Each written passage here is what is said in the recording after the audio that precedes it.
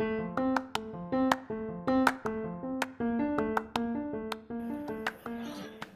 promised and as plugged, here we go. Let's go with America's Phil Ab mom.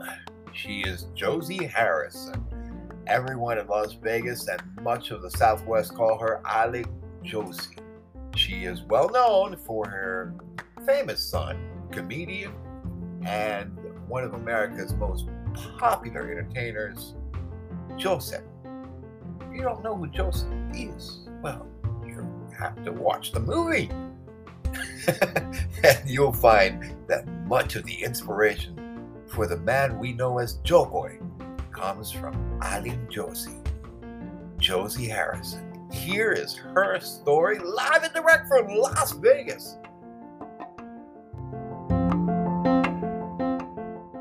When I ask people about, who is the typical or the Filipino-American mother or Filipino mother that they know, it seems you, Ma'am Josie, are the one right now that most Filipino-Americans seem to know. Everything from Vicks Vapor Rub to all the things that their mothers used to do.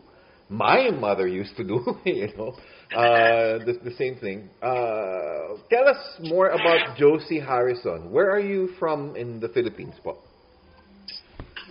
Well, may probinsya. Lumaki kami nang wala akong probinsyang alam, sa Manila lang talaga kami. Ngayon, kaya wala ako ibang dialect na alam na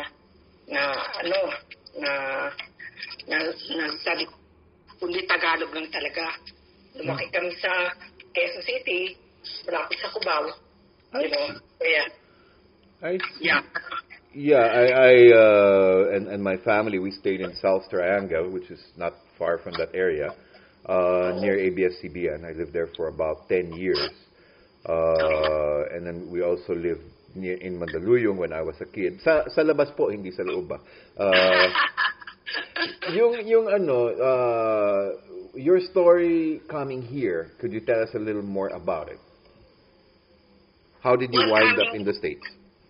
Okay, coming to the United States, we own like an inventor, yun ang tawag namin sa business namin. We are the ones supplying yung mga malalaking business sa atin. Kaya kami ang parang intermediary ng pag-order sa mga bansa, sa Japan, sa England, ng mga products na kailangan sa Pilipinas. So bata pa ako, nahasa na ako sa office work. And then, nung nasa sa business namin, merong isang Amerikano, ang pangalan Hamp Johnson. Mr. Hamp Johnson is, he owns a business, parang entertainment ba, mga banda sa Pilipinas, pinapadala niya sa Vietnam at that time. This is in the year of 69, 70, 71 yan. Ngayon, alam mo naman sa atin, pag nag-asawa ka, tsaka nag-divorce ka, hindi ka na pwedeng, alam mo na, mahirap na mag-asawa uli, and all of that. So, I plan na umalis sa atin and to venture life outside the United States, Kaya, tama-tama itong kaibigan namin, si, ano ba pangalan nun? Mr. Hamp Johnson ata ang pangalan. May-ari siya sa atin ng mga restaurant na eatery, ang pangalan Chocolate Houses. I don't know if you've heard about that. It's all over the Philippines, sa Makati and all of that. Ngayon, he was sending Philippine band sa Vietnam. So I told, nangangailangan siya ng manager that will disperse money, sa mga banda, ikaw ang hawak ng schedules nila, and all of that. So I went ahead and talked to my parents. Sabi ko, I like to do that. I want to get out of the city. Sabi ko, wala kasi wala mangyayari sa akin.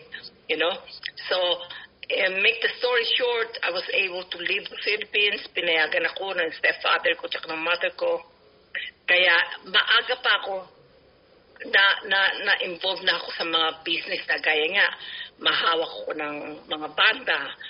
Mahawak ako ng kanilang mga budget sa pagkain, sa pera. I started early. kaya ako natuto. And then from then on, it sprang na nakilala ko nung dumating ako sa Vietnam, nakilala ko sa tatay ni Jokoy. Kasi he works at terminal. Tapos sa terminal na yun na, he met me and then he knew what I was doing. Kilala niya kung sino yung boss ko, anong banda hinahawakan ko, something like that. And it sprang on yun nga, nanligaw na sa akin. Tapos maaga pa lang, 2 buwan pa na ako sa Vietnam, pinatigil niya ako magtrabaho. Sabi niya, why don't you just go to Washington and stay with my parents so that by the time my term is done in Vietnam, we can get married, something like that. Kaya then, that's what happened. Pumunta ako sa Washington, tumira ako sa mother niya, tapos nakiusap naman ako kay Mr. Ham Johnson, kaibigan naman ng pamilya namin, kaya okay lang sa kanya kung alis ako ng maaga, Sabi niya, that's okay, but just help me interview people that will take your place, Kaya ganun. Kasi malaki ang tiwala nila sa akin. Ako pinahawak ng pera, ako may hawak ng bangko, ako lahat. Sabi niya, it will be hard to trust somebody else because that is in Vietnam. And he was being upfront with me. Sabi ko, no, I don't think so. Kaya kung Pilipino rin lang naman, palagi ko naman sabi ko, mapapagkatiwalaan mo rin. And from then on, nagkaroon din siya ng ibang empleyado. And that's how Jokoy was born. I waited for my ex-husband sa Washington State. Then he came when he finished his tour in Vietnam. We got married. And then, napunta na kami sa ibang lugar na kasama niya na ako sa mga yung mga new term ng kanyang ibang pagtatrabahong lugar, Nagpunta na kami sa Escata Air Force Base, sa McCord Air Force Base sa Washington State, sa Pilipinas, sa Clark Air Force Base, sa Japan, sa Katsura, and then here diyan kami naghiwalay sa Washington State. Naghiwalay kami noong 1980, I think it's 85. 85, I see. Yeah. So 85, you were again in Washington State. How old was Joe at this time? He was high school, or? Nung sa Washington State, doon siya nagtapos ng high school. I see. So, sa Washington State, yeah. So he basically settled in the Seattle area, or you were in Tacoma, Seattle, that area, right? Tacoma, not Seattle. Tacoma, I think. Oo, doon ang pangalan ng lugar doon. I think it is McCord Air Force Base. I see. So yeah. That time, you're single mom. You have a daughter. I think you have another son, or just Joe and your daughter. Well, actually, I have 3 biological children, no? Yung 2 Pilipino, yun ang sa una kong sawang Pilipino. I see. 2 anak ko doon, si Robert at saka si Rosel ang pangalan nila. Sumunod si Jokoy. Tapos itong 3rd husband ko, wala akong anak. I see, ma'am. So when you settled down in Seattle area, that's not really. I mean, there's Filipinos I'm sorry, Tacoma, in that area. There's not really that large a Filipino community there, right? Oh my God, it's huge. Teka muna pala, Mike. Sabi ko sa iyo, 3 biological. Ngayon yung ika-4 kong anak. Adopted. Sino po? Yeah. Yung si Gemma. Gemma is the one working with Jokoy now. Yung right hand niya, yung lahat ng kasuramisyon niya, yan, adapt ko yan. She's not a blood relative, but I just want to help a friend who approached me. At sabi, yan naman sa Pilipinas, tulungan mo naman kami, mag-aaral yung aking pamangkin, all of that, yun. Inadapt ko yung batang niya. I see. So, 4 kids. 4 kids. You raised 4 kids. Yes. And then, living in Vegas was later on, or after the 85, when you separated, you moved to Vegas na? 1985, palagay ko ang date ng aming paghihiwalay ng father ni Jokoy. Then after that, my mother got sick of cancer dito na sa Las Vegas. Kasi yung mother ko, yung mga kapatid ko nandito na sa Las Vegas. So, I went ahead and decided to move to Las Vegas so that I can stay with my mother. Kasi tinaningan na siya ng doktor eh. Sabi sa kanya, 5 years na lang. Kaya namatay ang mama ko noong 1992. So we moved from saan ba ako nag-move? We moved from Tacoma, Washington to Las Vegas. I think it's 1988. 88. Yeah, I'm kind of familiar with the Vegas thing because I did live there for a while, also with my mom, which was kind of interesting. And she loved Las Vegas. She was like, okay, good, you're working in the casino, you can give me comps, keep putting me on the high roller list, and she enjoyed it a lot, Yeah. It was a fun time for her. Oh, I love Vegas. I will never live anywhere. The weather is good for me, It's hot outside, but you don't have to stay outside. You stay in your house, and it's air conditioned. If you want to go someplace, you ride your car, you have your air conditioned. Then you reach your destination and you get out, and then under air conditioned. So it's a matter of adjusting. The thing is that I have arthritis when I was in Washington State. So to compare the living in Washington State, it's every day gloomy, every day raining, showering, and everything. The weather is bad.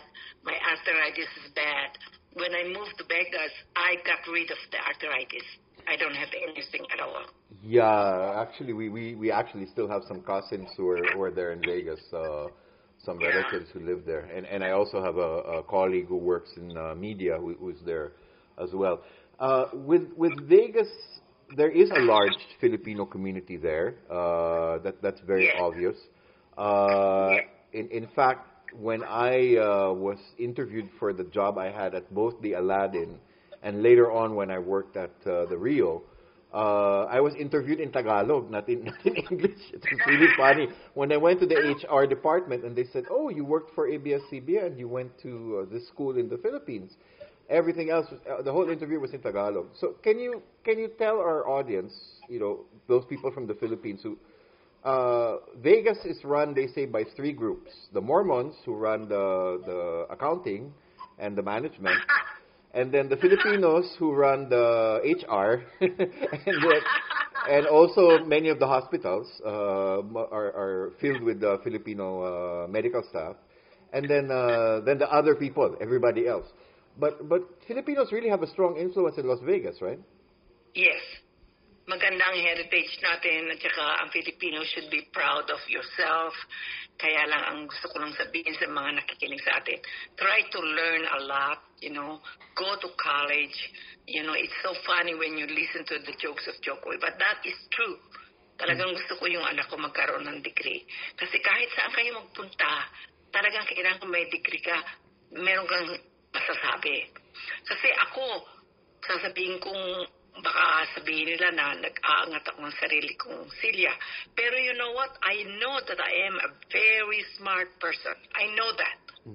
But during my time, I have been in banking industry for 27 years.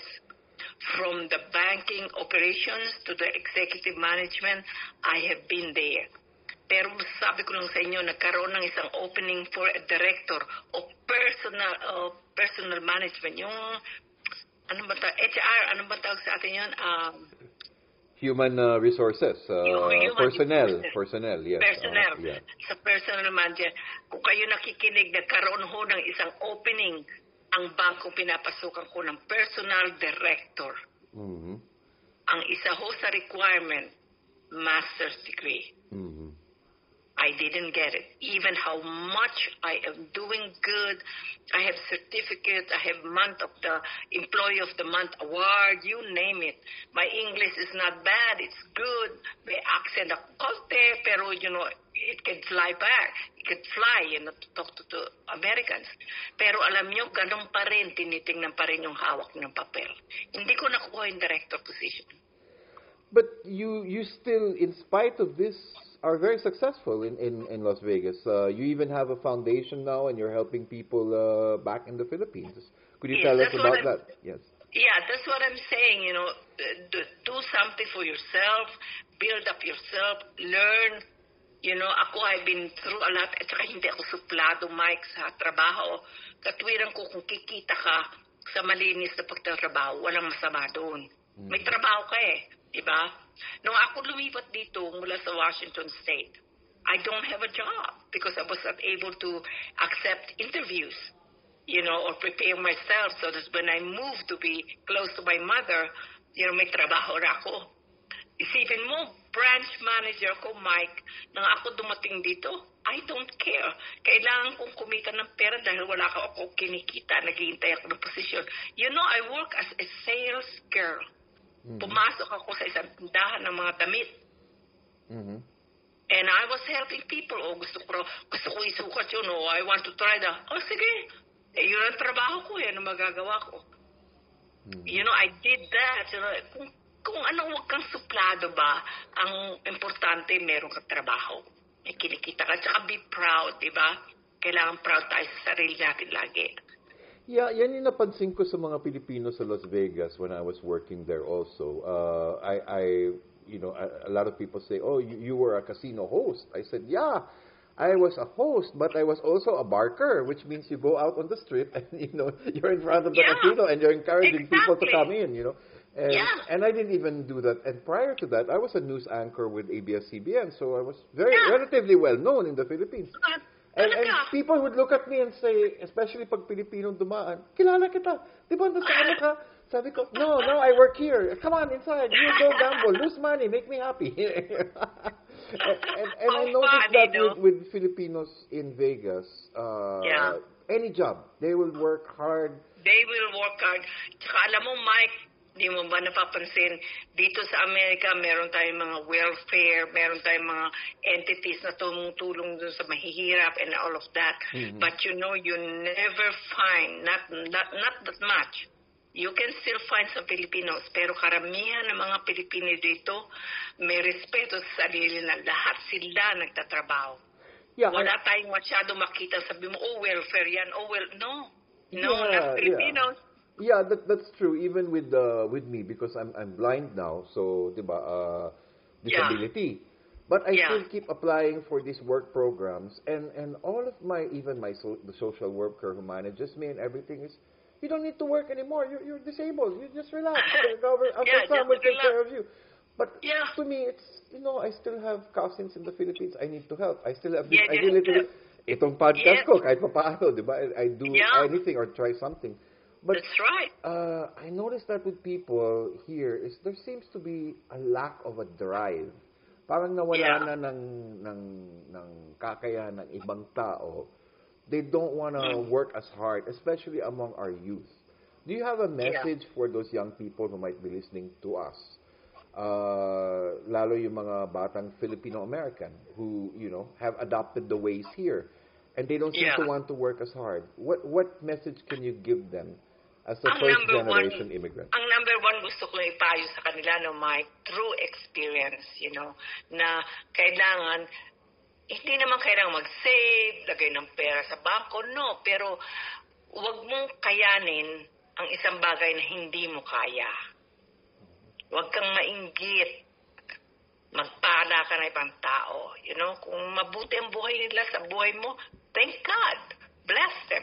Pero to do something beyond your capacity, para lang makaabot kasi isang tao gusto mong abutin, it's not good. Tsaka dapat tumutulong kayo sa ibang tao. Kasi mahirap ang buhay kung kayo may sakit, kung kayo ay, hindi healthy. Tingnan nyo nangyari sa akin, I am 75 years old.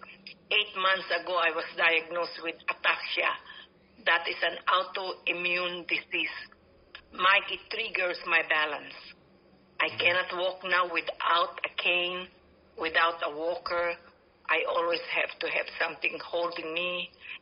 And life will change, Mike, in a snap of a finger. Everything around you can change. Look at me now, Mike, how healthy I was. I run around, I dance. Oh, I love to dance. And my friends here knows that. Now, Mike, I cannot do any of those because of my sickness. Kaya life is too short. It's been an old saying, and we always hear that. But you know what? In reality, it's true. Talagang life is too short. It will change everything around you. Tapos, pag nawala na, wala na. Hindi mo na makuha. Yeah, that's true. That's true. You can Yeah. see many people that's happened to, but you've lived a very, interesting life. I did. Exciting, as my mom used to say to me and even my aunts in the Philippines. They say yung iba napapanood nila sa Dynasty, sa Game of Thrones. Sa Pilipino, we are the Game of Thrones. We are the Dynasty. yung not the fancy part of it, but the interesting parts of life. Take as much as you can from it and learn from it. So what's your message as we wrap up today with to people? You have your radio program there in Las Vegas that you do. You're very active with charitable works for Payatas and other places. Do you have a message for people who want to listen to message you? ko lang, na I think it's going around anyways sa mga Pilipinos. Gaya ng sabi ko, Mike, huwag tayong mainggit. Kung meron tayong makitang Pilipino na, naku, ang taas na ng posisyon, ganito na, mayaman na, ganito, at saka nagbabalak maging mataas pa sa posisyon ngayon, back them up, put a foundation underneath them. Pataasin nyo pa sila. Wag nyo silang hilaing pababa. Kasi hindi maganda yun, Mike. Kung sa iyo gagawin yun, hindi mo rin gusto. Kaya kung meron taong umaasenso, tulungan nyo siya. Tulungan nyo siya, advisean nyo siya, or maging partner niya kayo para sa tumayag lalo. Yun lang ang masasabi ko, magtulungan tayong lahat. Ma'am, lastly, where can people find Josie Harrison? You have your podcast, your radio show. Where do people find that? Well, everybody knows Facebook. Mm-hmm. So I am live on Facebook. I am live on YouTube. So, and I have my own website. It's www.openforumchannel.com. Ito hong open channel every Monday 6 to 7 sa PHLB Radio. Yan po ay politically motivated program. Mm-hmm. Yung isa ko naman ng program, Oras ng Ligaya, that is every Sunday na naman sa PHLB Radio, 6 to 7 pareho ng time. Mm-hmm. Kaya mapapanood nila ako sa Facebook, pwede silang mag-write ng comments, mababasa ko yun. Yan po ay programa ng kaligayahan. Marami akong iniimbitang ma-interview, marami silang kumakanta, kung mahusay silang kumanta. Kaya nagiging platform ko yan, Michael. Tinutulungan ko yung, alam mo na, yung past, present, saka future ng mga awit o kaya mga artista na, they have a platform, pwede ko silang imbitahin, pwedeng, ma-broadcast ko ano katangian nila or anong ginagawa nila. Parang tinutulungan ko rin lang sila. Well, Ma'am Josie, thank you so much for guesting on my podcast. I know you're a very busy woman. God bless you and continue to bless your family, all of you and your family, and everybody there with you, helping you. Of course, I know faith is also a very important part of your life, based on the stories I've heard. And it's a very important part of my life too. So, God loves you, and so do I, so do we. All of you, kayo po yung nanay ng mga PhilAm na yun dito sa Amerika. Maraming salamat po sa inyong serbisyo sa sambayanan sa buong mundo ng mga Pilipino, inspiring us all through your stories that your son tells us about you. God bless you, Ma'am Josie, and thank you so much for being on our show. Thank you, Mike. God bless. Maraming salamat din.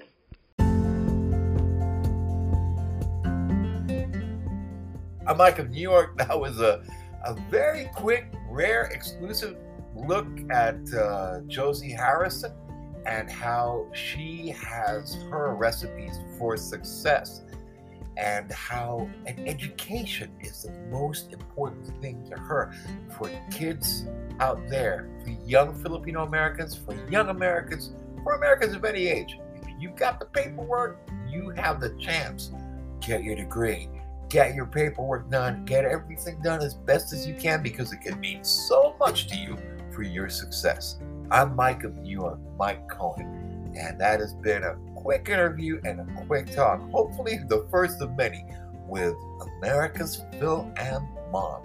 Josie Harrison, better known to a lot of people as the lady with the open forum on PHLV radio, and also a woman behind some very interesting philanthropic work in the Philippines. I'm Michael Nguyen, and that has been our show today. Oh yeah, there's this guy with a movie called Jokoy. You might want to watch the movie. It's called Easter Sunday, and we were just talking to his mom, who is the inspiration for so much of his storytelling. Have a great day. God bless you, and God bless America. And God bless, of course, those people back home in the Philippines. Maraming salamat po.